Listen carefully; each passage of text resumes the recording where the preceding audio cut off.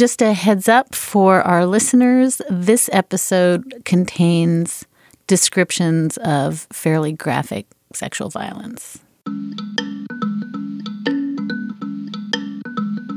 I didn't think there would be a grade above what I was experiencing with Robbie as we gripped hands in the courtroom. Trump's entire defense was based not only on E. Jean being a liar, but pretty much on every other person who testified in that courtroom also being a liar. Robbie has figured it out. You figured out legal recourse to Donald Trump's lies. Hi, and welcome back to Amicus. This is Slate's podcast about the courts and the law and the rule of law. I am Dahlia Lithwick, and I cover those things for Slate. Last week in New York, a unanimous jury found Donald Trump liable for $5 million for battery, sexual abuse, and defamation. I didn't cover the trial on a daily basis because Robbie Kaplan, the lead lawyer for E. Jean Carroll, who brought that case, is a friend. She's also a chapter in my recent book. And I should note that an interview that Virginia Heffernan and I did with E. Jean long before the trial actually became evidence as part of the trial. So it seemed best to kind of stand back. But now that the proceedings are over, I am delighted to welcome both Robbie Kaplan and E. Jean Carroll onto the show to talk about what it all meant and what comes next. Later on in this show, Slate Plus listeners are going to get to hear from Mark Joseph Stern about oral arguments at the Fifth Circuit in the medication abortion case, about what's happening in North Carolina in the context of abortion, and about a decision that had to do with an Andy Warhol something that came down from the court this week. Slate Plus members get access to bonus segments like my chat with Mark, and they get ad-free versions of all of Slate's podcasts, and they never hit a paywall on Slate.com. What's more, Slate Plus members support all of the journalism that we do here on the show and at the magazine in general, and we are always ever so grateful for that. If you would like to show your support and become a member, go to slate.com/Amicus Plus for details. That's slate.com/Amicus Plus. And Slate Plus members can access a special discount on tickets for our very exciting live event that's coming up this coming Wednesday, May 24th in Washington, D.C. at 6 and I. Mark Stern and I will be live in D.C. along with Elie Mystal and Jay Willis to talk about the looming and very consequential batch of Supreme Court decisions headed our way, but also to have a very honest conversation about how we as journalists ought to be covering a court that is currently writing roughshod over precedent, ethics, and public opinion. For those who'd like to go all out on this event, there will be a happy hour before where you can meet me and Mark and some of our guests and colleagues. Get more information at slate.com/live. And we will also link to it in our show notes, and we would love to see you there. And for Slate Plus members, you can get that special discount on tickets by signing into Slate and visiting your account. You'll find the discount code there. Neither of my guests here today needs any introduction at all. E. Jean Carroll is the storied journalist and advice columnist who successfully sued Donald J. Trump in federal court last week for defamation and sexual abuse for an incident that took place at Bergdorf Goodman, in which he assaulted her in a change room and then defamed her when she wrote about it in the book. Robbie Kaplan, her lawyer, argued successfully on behalf of Edie Windsor at the U.S. Supreme Court, ending the Defense of Marriage Act, thus opening the door to marriage equality. She and Karen Dunn successfully sued the Nazis and white supremacists who invaded Charlottesville in 2017. And she was Eugene's lawyer through this trial with her amazing team. And I'm just going to say, in the interest of disclosure, I want to note, A, that we are friends, which is why I have not been covering this trial. And B, I'm totally fine with that. First of all, both of you, welcome. I'm so delighted to have you on the show. And the whole time the trial was going on, all I could think about was like, this is something I want to ask them if I get them on the show. So I have many thoughts. Welcome. Good. I can't wait to hear what you've been thinking, Dahlia. Eugene, let's start with you. You have been saying that the vindication was just, this was the greatest day of your life. You've said a bunch of times, I love this, you just wanted to be in court. You just wanted to tell your story.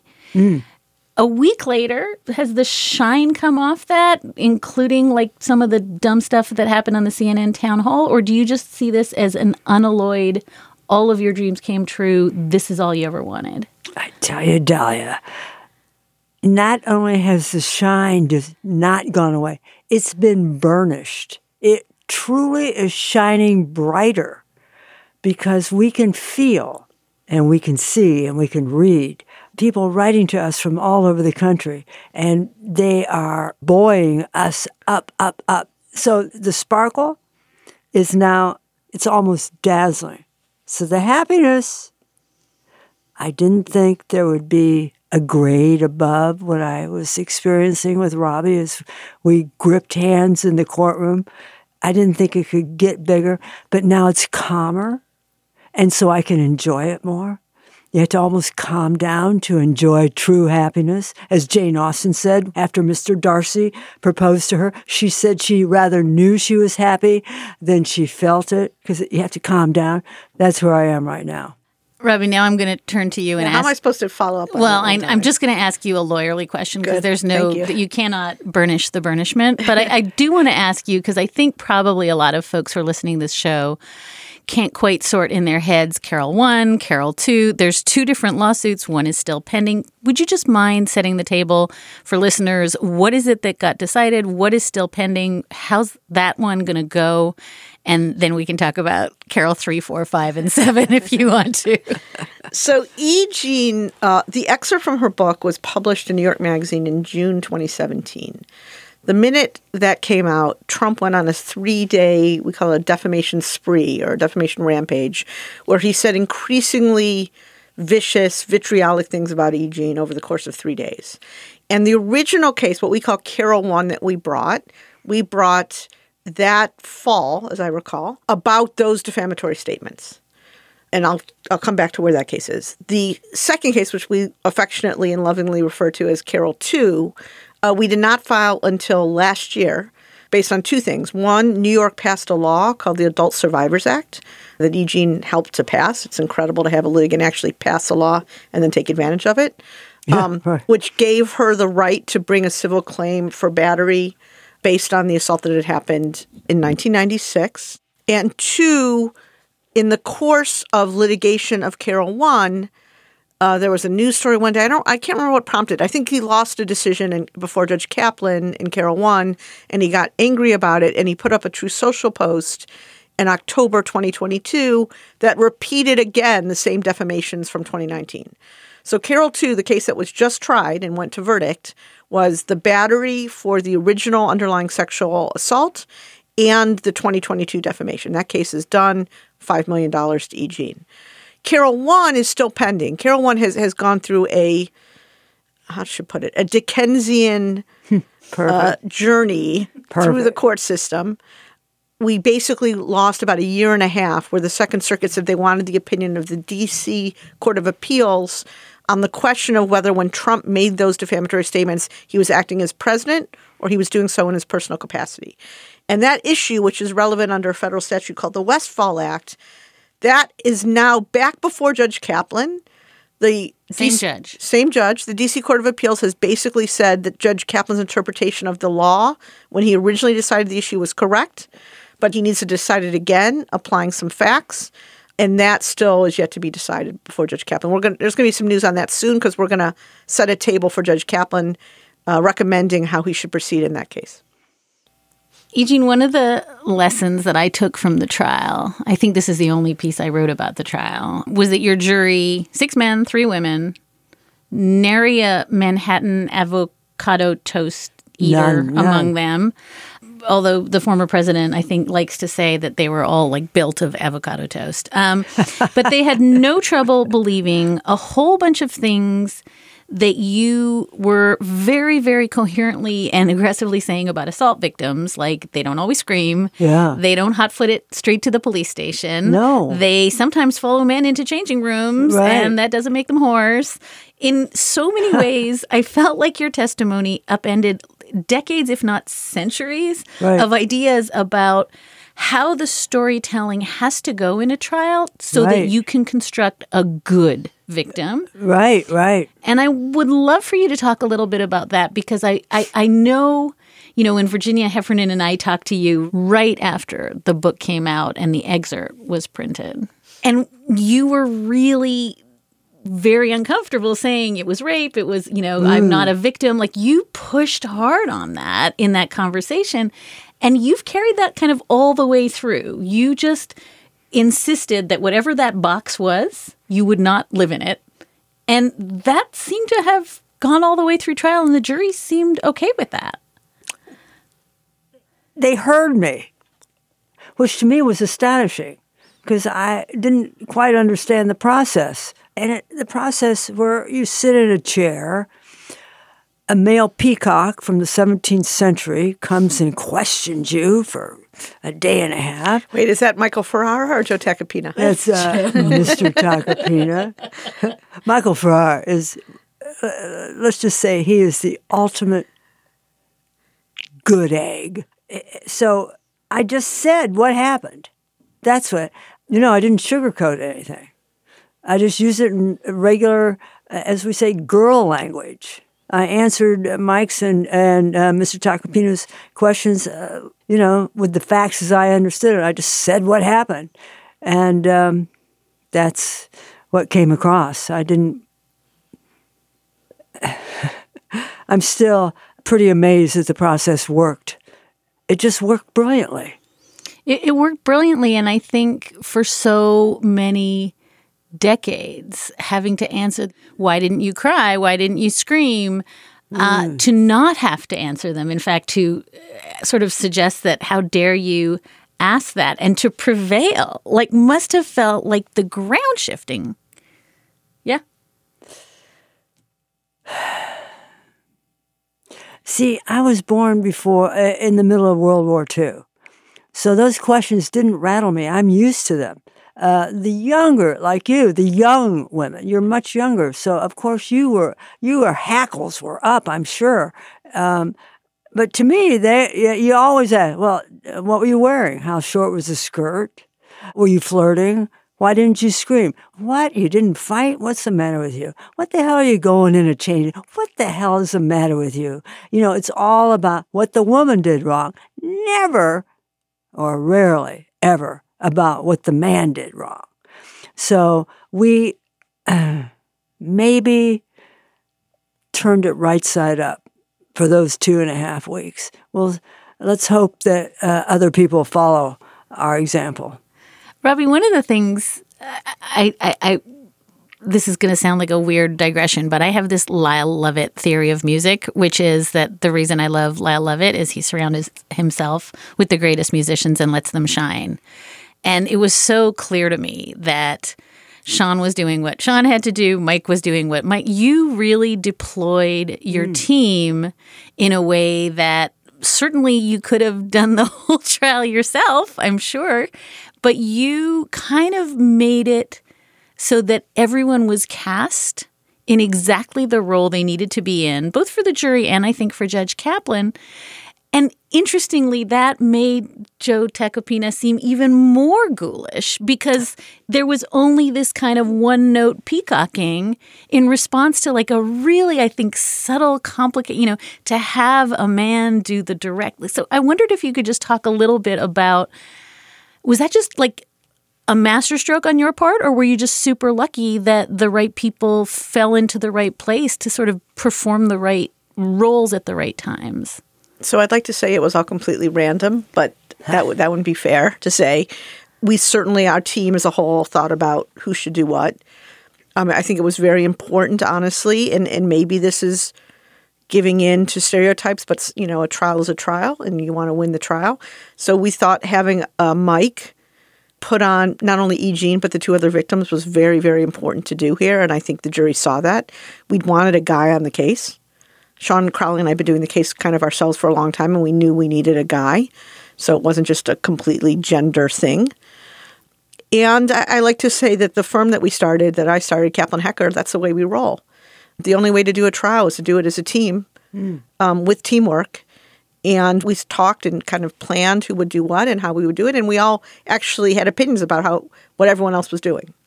So it was really a team effort. Even with the preparation of Eugene, we all did it together. Also, Dahlia, you always say that Robbie thinks, 5 steps ahead? And then she does this wild geometry in her head, moving the pieces that nobody else can see where the moves are going. And she's so far ahead. This sounds strange to say, but she's so far ahead that those 2.5 weeks went very smoothly. She foresaw, and it was taken care of before the trial started. It was very smooth because it's a difficult case. We were up against the former president. Did you notice how smooth it was, Dahlia? I noticed that, I've watched Robbie trials enough to know that things are not accidents. Right. I know, because often I get the 10:30 p.m. phone call saying, just spitballing here, but I know that nothing is an accident. I also noticed something that you're hilarious, Eugene. You would just say funny stuff. And I wonder if that helped diffuse things too, because there was a bean salad thing that you said that I think the jury was laughing. I'm assuming that's just you. I mean, I know you well enough to know that you say you have no filters, and that also in the best way. And we tried to work on her having a couple. I know. You just looked at Robbie. I wish listeners could see the faces where Eugene was like, am I in trouble? And Robbie's like, you're not in trouble. But also you have no filters. But you are just objectively, you kind of pivot to humor in a way that I think even talking about things that are hard. Oh, yeah. And I think it's probably a little bit, again, that was a defense mechanism. That's how you worked your way through gonzo journalism. Right.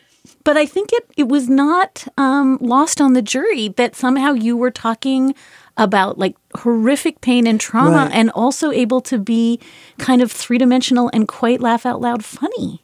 It's the long tradition of women over thousands and thousands of years. If we do not laugh at men and the horrible things they do, we would all be crying. Life would be horrible. So that's the thing. And by the way, Robbie, Mike Ferrara, Sean Crowley, and Matt Craig. Let Eugene be Eugene, but a buttoned up Eugene, let me tell you. I don't suppose you're going to tell us. At least one button that was unbuttoned. Okay. You're not going to tell us one thing that you did that Robbie took you out back and yelled at you next to the dumpster? She never did nothing but give me Not good... at the trial, honestly. Yeah, no. I thought you were incredibly charming. I thought your humor, as you just said, really worked. I think you're talking back to Joe when he was, asking about the difference between rummaging around your vagina and inserting a finger in your vagina was really effective. And I thought the jury saw the real you and they were charmed by you, as most people are. During the prep sessions, there might have been a couple things that she said that we were like, maybe you don't need to volunteer all that information. I caused them such pain. Michael actually gripped his head at one time and ran his fingers through his hair like this. So it was not easy for them. We're going to pause now to hear from our great sponsors. Let's get back to my conversation with Roberta Kaplan and Eugene Carroll. I have to ask you, Eugene, do you know a ton about the law now? Do you feel like you went to law school? I'm fascinated by the law. Yeah? I am fascinated. It's so dramatic. It's so much better than movies and television and series. It was the most dramatic thing. And nobody knew what that jury was going to do. Nobody. Was the trial itself, Eugene, the courtroom, the day-to-day? Yes. Was it what you expected? And if it wasn't, how was it different?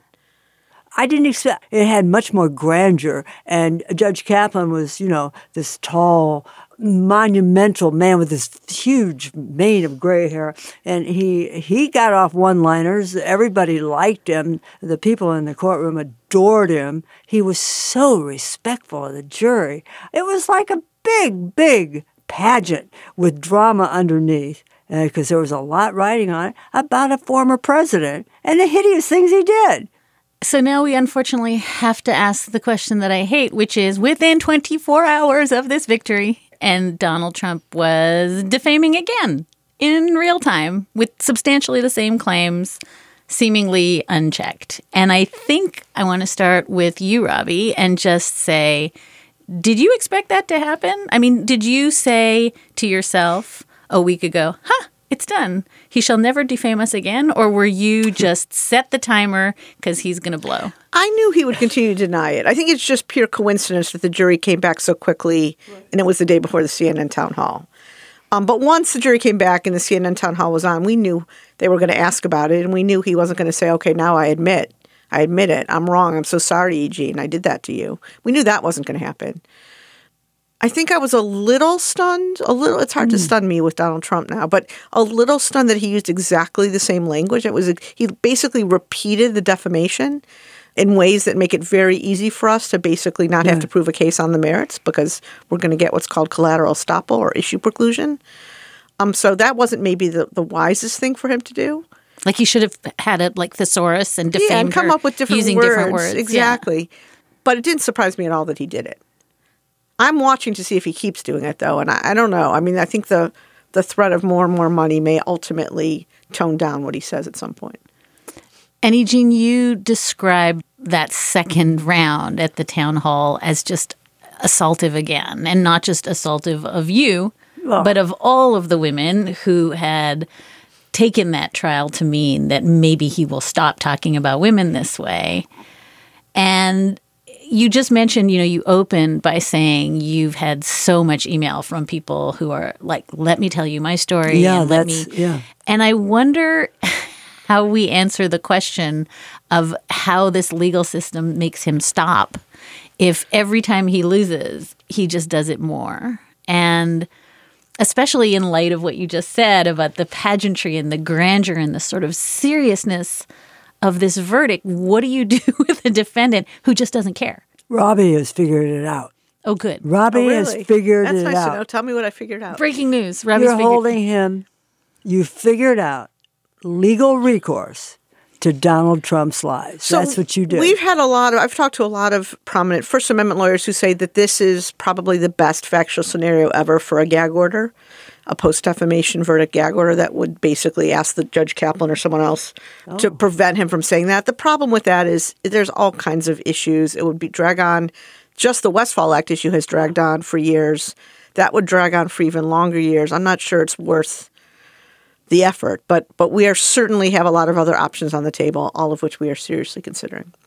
Does the fact that this means absolutely nothing to him, this loss, somehow diminish it for you? It does mean something to him. Listen, you know Robbie Kaplan better than almost anybody, and you know she's got plans.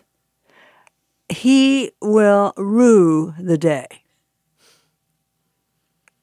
Rue it. And I wish there were a stronger word than rue, but that's what he's going to do. I also think, he understands money. One thing Donald Trump understands is money, and $5 million for Donald Trump is not nothing. And there's really no viable appellate argument in Carroll 2. So he's going to pay that $5 million with interest sooner than he thinks he's going to have to pay it, and he will feel that. Wait a minute. He pays interest? He'll have to pay interest from the time of the judgment, yeah. Okay, good. Live and learn. At 9%, I think. At 9%. I think it's 9% off the check. No kidding. Yeah. Good. And this isn't It's a good interest rate. This isn't sofa cushion change, even for Donald Trump. This hurts. I mean, this is a guy who does not like to pay anything for anything. So this is consequential. I'm not even sure he's got $5 million in liquidity. He may have to sell something to pay you the $5 million. I want you to talk for a minute, Robbie, because I think after the trial, there was a big initial, damn it, he lost on the rape, as though that was a really consequential loss or that somehow minimized the extent of the victory. And, my instinct that day was this is a huge win, period, end of story. The rape was kind of swinging for the fences. But I'd love for you to just unpack how the two of you thought about that, because I confess, I wondered if you would experience this as a blow. So we did not. I mean, Eugene, you should speak for yourself, but I didn't. We saw it as a complete victory. There's a lot of possible reasons for why the jury came out the way they did. I think the number one reason is that New York's law for sexual crimes is, shall we say, could use a good update. It's really outdated. It doesn't make a whole lot of sense. The one difference I think that the jury probably relied on is the difference both in timing and in body parts. And, and I'm going to embarrass myself. But it was very clear with sexual abuse, which is what they found, that certain body parts for sure he used in an offensive way with E. Jean Carroll. Rape requires, again, we're going to have to say it, rape requires a penis. And while E. Jean certainly testified that he did insert his penis, she did also freely had to acknowledge that she couldn't see anything because he was pressed against her and her head was above, that she doesn't think he ejaculated. And that pretty quickly, as I recall, E. Jean, after you think that happened, you felt that happened, you were able to push him off you. So I think that explains the jury's verdict here. With respect to, again, I hate to do this for your listeners, with respect to his fingers, there was no question that happened, and you described repeatedly how incredibly painful it was and how you can still remember the sensation of his fingers inside you. And that clearly is what led to the sexual abuse verdict. With respect to rape, again, it's got to be the penis. You say, and I'm sure it did happen, that you felt it, but the evidence wasn't quite as solid as it was for sexual abuse. I don't know if that makes any sense, but that's how I see it. And I guess it was sufficiently ambiguous as you presented it that your sense that maybe a civil jury in a trial that was ultimately a defamation trial and a sexual abuse trial, this wasn't a split verdict. This wasn't them doing something tricky. It was just going to be very hard to establish that the former president had perpetrated a rape. Two other issues. One, E. Jean herself admits and testified on the stand that she's avoided the word rape. For years and years and years. So including with me in Virginia. Right. So that was an issue. And then two, everyone has to remember what Trump's position is. Trump's not saying, and we pointed this out to the jury multiple times, his argument was not that, maybe I did run into her, maybe she did help me find a gift, and maybe we did go into the changing room, but I thought she wanted it. I thought she consented. That was never his defense. His defense all along has been, it never happened. She's a whack job. She's a con man or a con woman. It's a hoax. It never happened. And on that issue, the jury was very clear. It happened. Something happened very bad at Burdorf Goodman that day in the spring of 1996. The power of having two other witnesses who were able to describe essentially this pattern and practice of just kind of grab-handsing and assaulting women without their consent. It was amazingly powerful testimony. But, E. Jean, I wondered what you felt as you were listening to that. I mean, I'm wondering if it sort of felt re-traumatizing or there was solidarity. I was so proud to hear them tell their stories, particularly when Natasha walked in, sat down, got seated, had her water, and then she looked out at that courtroom. And within 45 seconds or a minute, she welled up and realized where she was, and she was being heard. Just like you. It's just, it was an amazing experience because he denigrated her. I don't think so. Look at her. I don't think so. And this Natasha Stoyanov, who was hot, let me tell you, she is a great-looking, well-set-up woman. So Natasha, it was great. She flew in. She did her thing. And then we have Jessica Leeds, who came in with a cane. She's got a hip or a knee, I don't remember. She flew in. She said her story. And you don't shake somebody like Jessica Leeds. She's 81, 82? That's a businesswoman. And she told what happened. And it was a great moment. It was a great moment for both these women and for me and for many, many survivors across the country to read what these women had to say. Now that E. Jean has essentially cast this as a Netflix series, I feel that I have to turn to you, Robbie, to ask you to... I'm definitely an expert on Netflix series. You're just going to have to narrate that deposition. Totally. Because for sure, if you were doing the film of this, you sitting in Mar-a-Lago, taking Donald Trump's deposition, pulling out a photo, having him identify E. Jean as his soon-to-be wife, Marla Maples. Will you just please tell us how that felt? Because I think in the video you appear to be quite... We just talked about how you had to button down E. Jean. I think on the inside you were lying on your back, kicking your legs and saying, like, this is the single greatest day of my life. I wanted to strip and do the hustle or something, for sure. And yet your face, you're just like, huh, who's that again? Yeah, exactly. I said, what'd you just say? Look, that's how it came about. I wasn't trying to trick him. I'm not saying I've never tried to trick someone in deposition, but I wasn't trying to do that here. He mentioned the photo. And I said, okay, I think we have a copy of that photo. And I asked someone to give it to me, and I put it in front of him. And he started pointing to it immediately and said, that's Marla. Right. And I think I said something like, what did you just say? And he said, yeah, that's Marla. And then Alina Haba, his attorney, realized what he'd done and started saying, no, that's E. Jean. And people said, why did you object then? And I said, he'd already done it. It really didn't matter so much to me. And that kind of calmness, again, you guys both know me well. I'm not known for my calmness. But I stayed I was super cool, like a cucumber, that whole deposition. And I think it's just because I knew that we were getting so much good evidence. When he wasn't misidentifying E. Jean, he was insulting me. I mean, he insulted me the whole day. He called me a disgrace, a political operative. I wasn't his type. And each time he did it, I'd kind of let him go on. And then I would say, are you done yet? Because I have another question, which would only make him crazier. And just to be clear, the thing established the minute he points to E. Jean and says, this is my second wife, Marla Maples, he's been saying that E. Jean is not his type. Correct.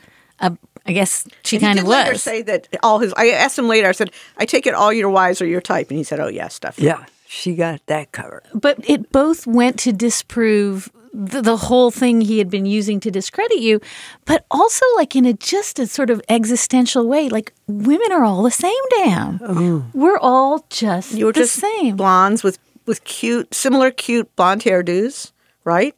There you go. Who look very similar to him. That's absolutely right. One thing about the two other women I wanted to mention is, so in the middle of the trial, I'm very bad at graphics, but I took out a piece of paper and I drew a chart of E. Jean, Natasha, and Jessica. And it just turns out that it's perfect in terms of timing. Jessica is 1980. Yeah. E. Jean is 1996. And then Natasha is 2005. E. Jean's right in the middle. Right. And for all three of them, it's exactly the same pattern. This is a chart we actually showed to the jury in my closing. Each one of them, they're in kind of a semi-public place. Right. Right? For Jessica, it was on a plane, in the first-class section of a plane. E. Jean, Bergdorf Goodman, Natasha Mar-a-Lago. Each time he's kind of having chit-chat, kind of friendly conversations with both of them. Each time he kind of leads them to a more private place, although with Jessica was kind of in the plane itself. And then he just, out of the blue, suddenly, for all three of them, just pounces.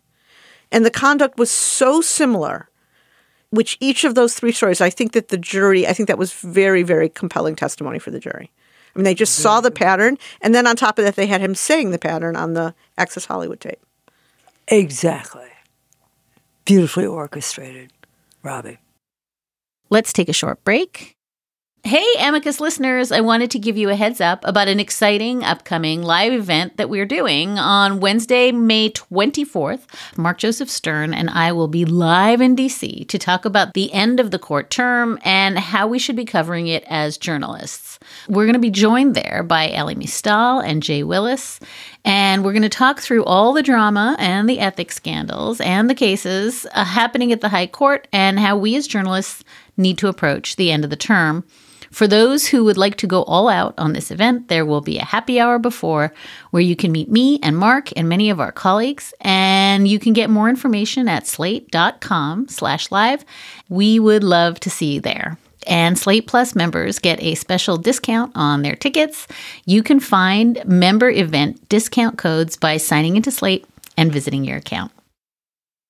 More now with Robbie Kaplan and E. Jean Carroll. Can you both talk for a minute about the defamation piece of this? Because as you say, Eugene, that I was really hung up on the fact that we were so obsessed with the sexual abuse that we were not actually reckoning with the fact that the jury just thought he was a liar. And he was not just a liar, but he defamed you under the highest standard, the Sullivan standard, which is the highest standard in the world.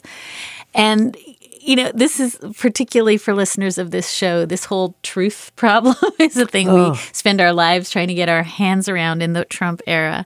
And I just wanted to give each of you a chance to reflect on what that other hugely consequential win on the defamation claim signals, because I think it's not to say that the sexual assault, the sexual abuse finding isn't incredibly gratifying for all the reasons we've talked about.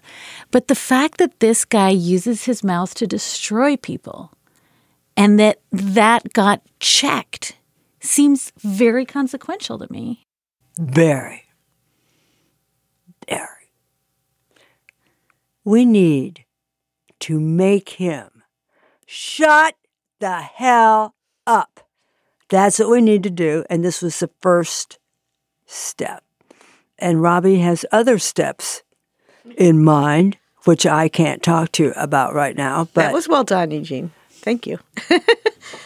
No waiver of privilege so far. No, it was. You really haven't lived until you hear the President of the United States saying you're getting paid to tell this story, that you're an operative of the Democratic Party, that you're came forward to sell a book, that the book belongs in the fiction section. It was just one hideous thing on top of another. It was just hateful. He was out to really destroy me. Yeah, and erase you in a way that I think, He wasn't there. That's just erasing. Yeah, erasing every piece of you and every attempt to kind of claw your way back. And again, it goes back to being confused about two women in a photo. Your wallpaper and his construction. And so I want Robbie to answer the defamation question, but there's a way in which you're kind of a performance artist and you're better at it than he is in some ways, because you're just so you're not predictable. You didn't fit into any box that any juror could have established about what a woman is, what a woman of your age is, what a woman who was a journalist, kind of coming up at a time where there were you defied every category. And in some sense, what occurred to me is not just that you're just really a good performer, but you're so much better at it than he is. No, Daya, he's way better at it. He's the best at it we've ever seen in this country. That's what's so terrifying. He's so good at it.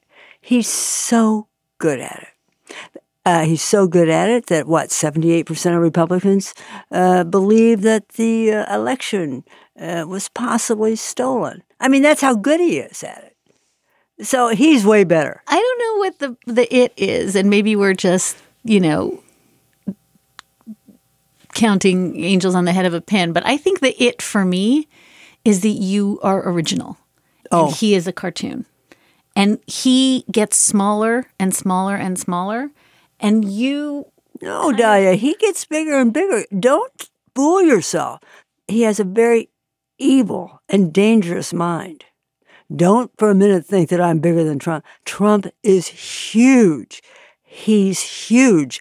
That's what's so terrifying. He's huge. For a moment, maybe my little tiny image, was blown up a minute, but I don't fool myself. I am an amoeba. I am a speck of dust compared to the hugeness of Donald Trump. But Robbie Kaplan. Oh, God. Robbie Kaplan. Not again. No, I don't. I'm not even going to say it. Robbie Kaplan's got a chisel and a hammer, and she is chipping away at that foundation, which is, by the way, completely made up. He's made out of, I don't know, cellophane. I don't know what he's made out of. But I think it took a you to take down a him. I've thought about this a lot. Isn't the main difference the difference between a courtroom and the rules that apply in court and a CNN town hall, right? So in this case, Trump's entire defense was based not only on Eugene being a liar, but pretty much on every other person who testified in that courtroom also being a liar. So it was not only Jessica and Natasha, Jessica Lees and Natasha Stoynoff. It was Lisa Birnbach and Carroll Martin. It was Those were the two contemporaneous friends. Yeah. Okay. It was the expert who testified, who'd examined E. Jean for 20 hours and testified about the impact this had on her. And it was 2 Bergdorf employees who you've never met. I mean, the first time you'd ever seen them was in the courtroom, who testified that her account of the store at that time was consistent with the way the store actually was at that time. And so it was basically 11-1. And the jury, in order to buy his argument, had to buy that they were all lying. And that was very hard for any jury to buy.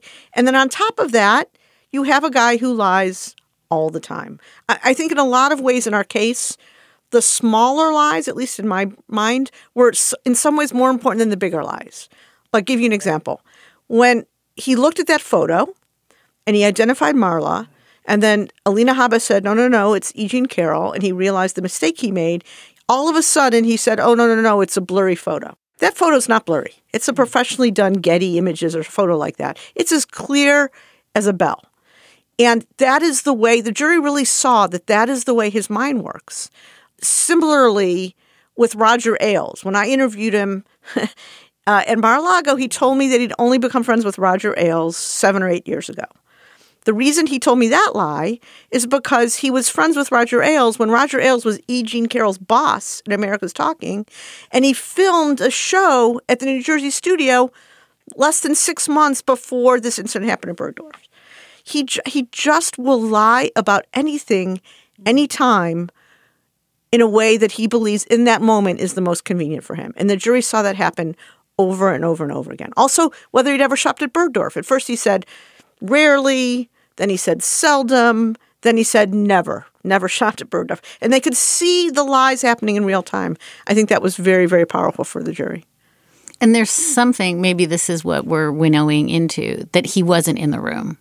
Yeah. So that there was one actual live human being in the room in the form of Eugene, and he was just on film, or I guess on Truth Social, doing this kind of... What do you think, Dia? How do you think the case would have went if he had been in the courtroom? What's your opinion? You know, I've been thinking about it a lot, and I think that it matters to him that he's only ever in spaces where he looks like a winner. Mm-hmm. And what both of you are describing today is that the adversarial system, if it's working as it is built to work, doesn't allow one person to just be the winner, and that he doesn't allow himself in rooms where there's going to be real-time fact-checking, where people are going to question his credibility. He just doesn't tolerate it.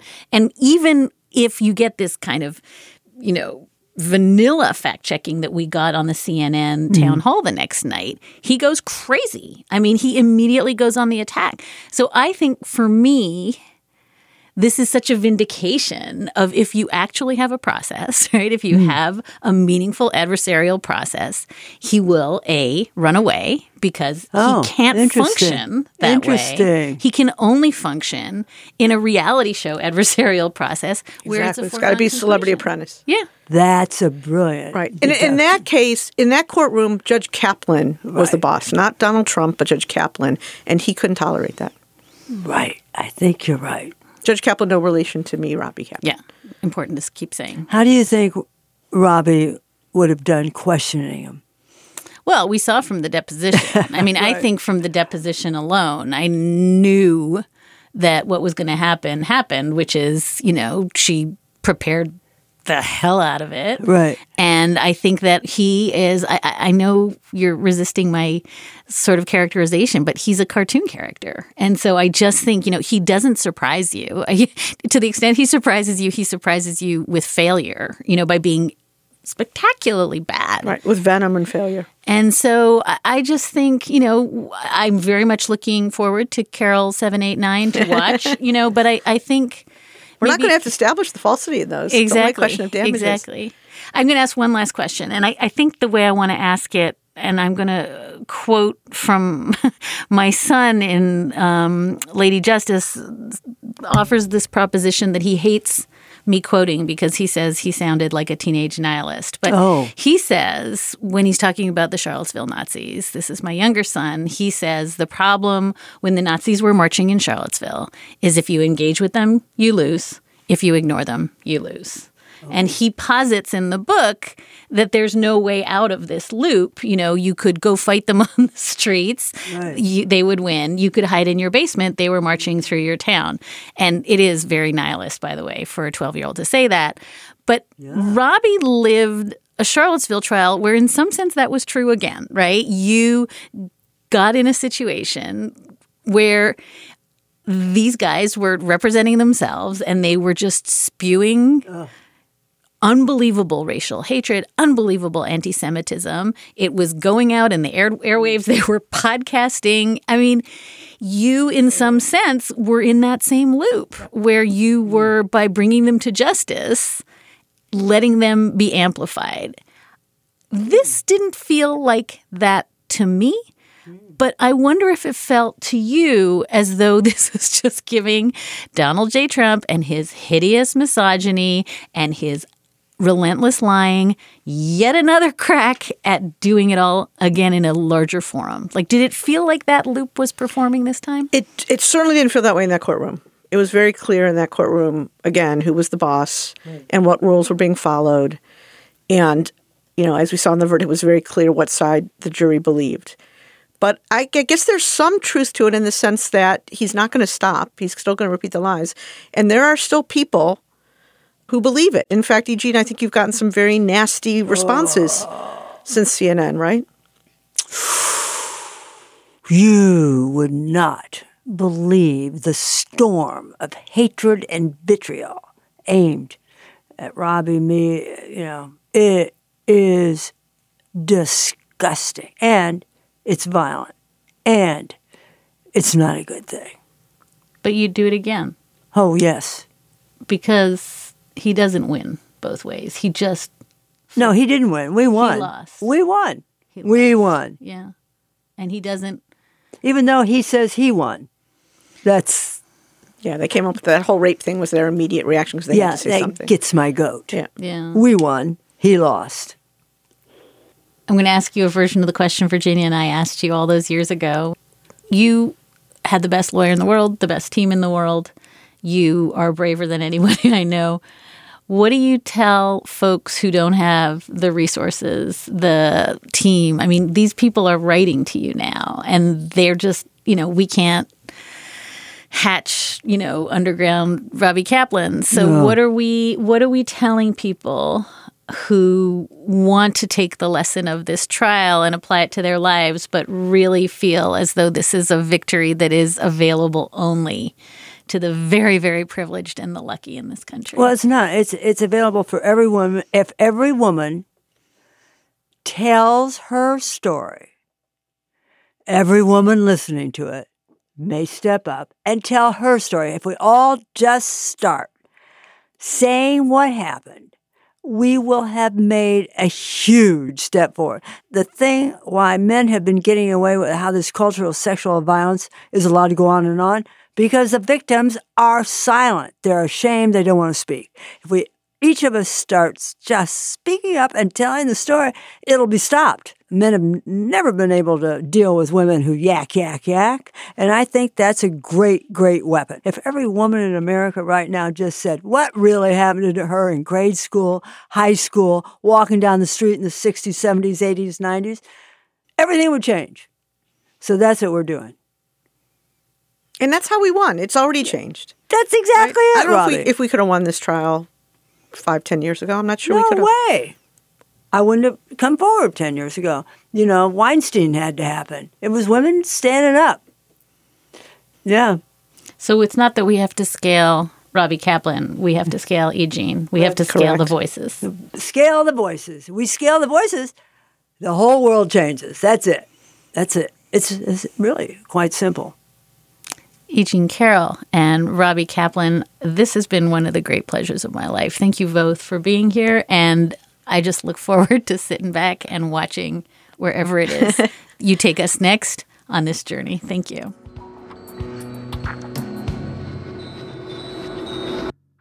And that is a wrap for this episode of Amicus. Thank you so very much for listening in, and thank you so much for your letters and your questions. You can always keep in touch at amicus@slate.com, or you can find us at facebook.com/amicus podcast. Today's show was produced by Sarah Birmingham. Alicia Montgomery is Vice President of Audio at Slate, and Ben Richmond is our Senior Director of Operations. We will be back with another Amicus next week as we begin to hit the ground running for weekly episodes that will take us through June as we all suffer the slings and arrows of outrageous doctrine.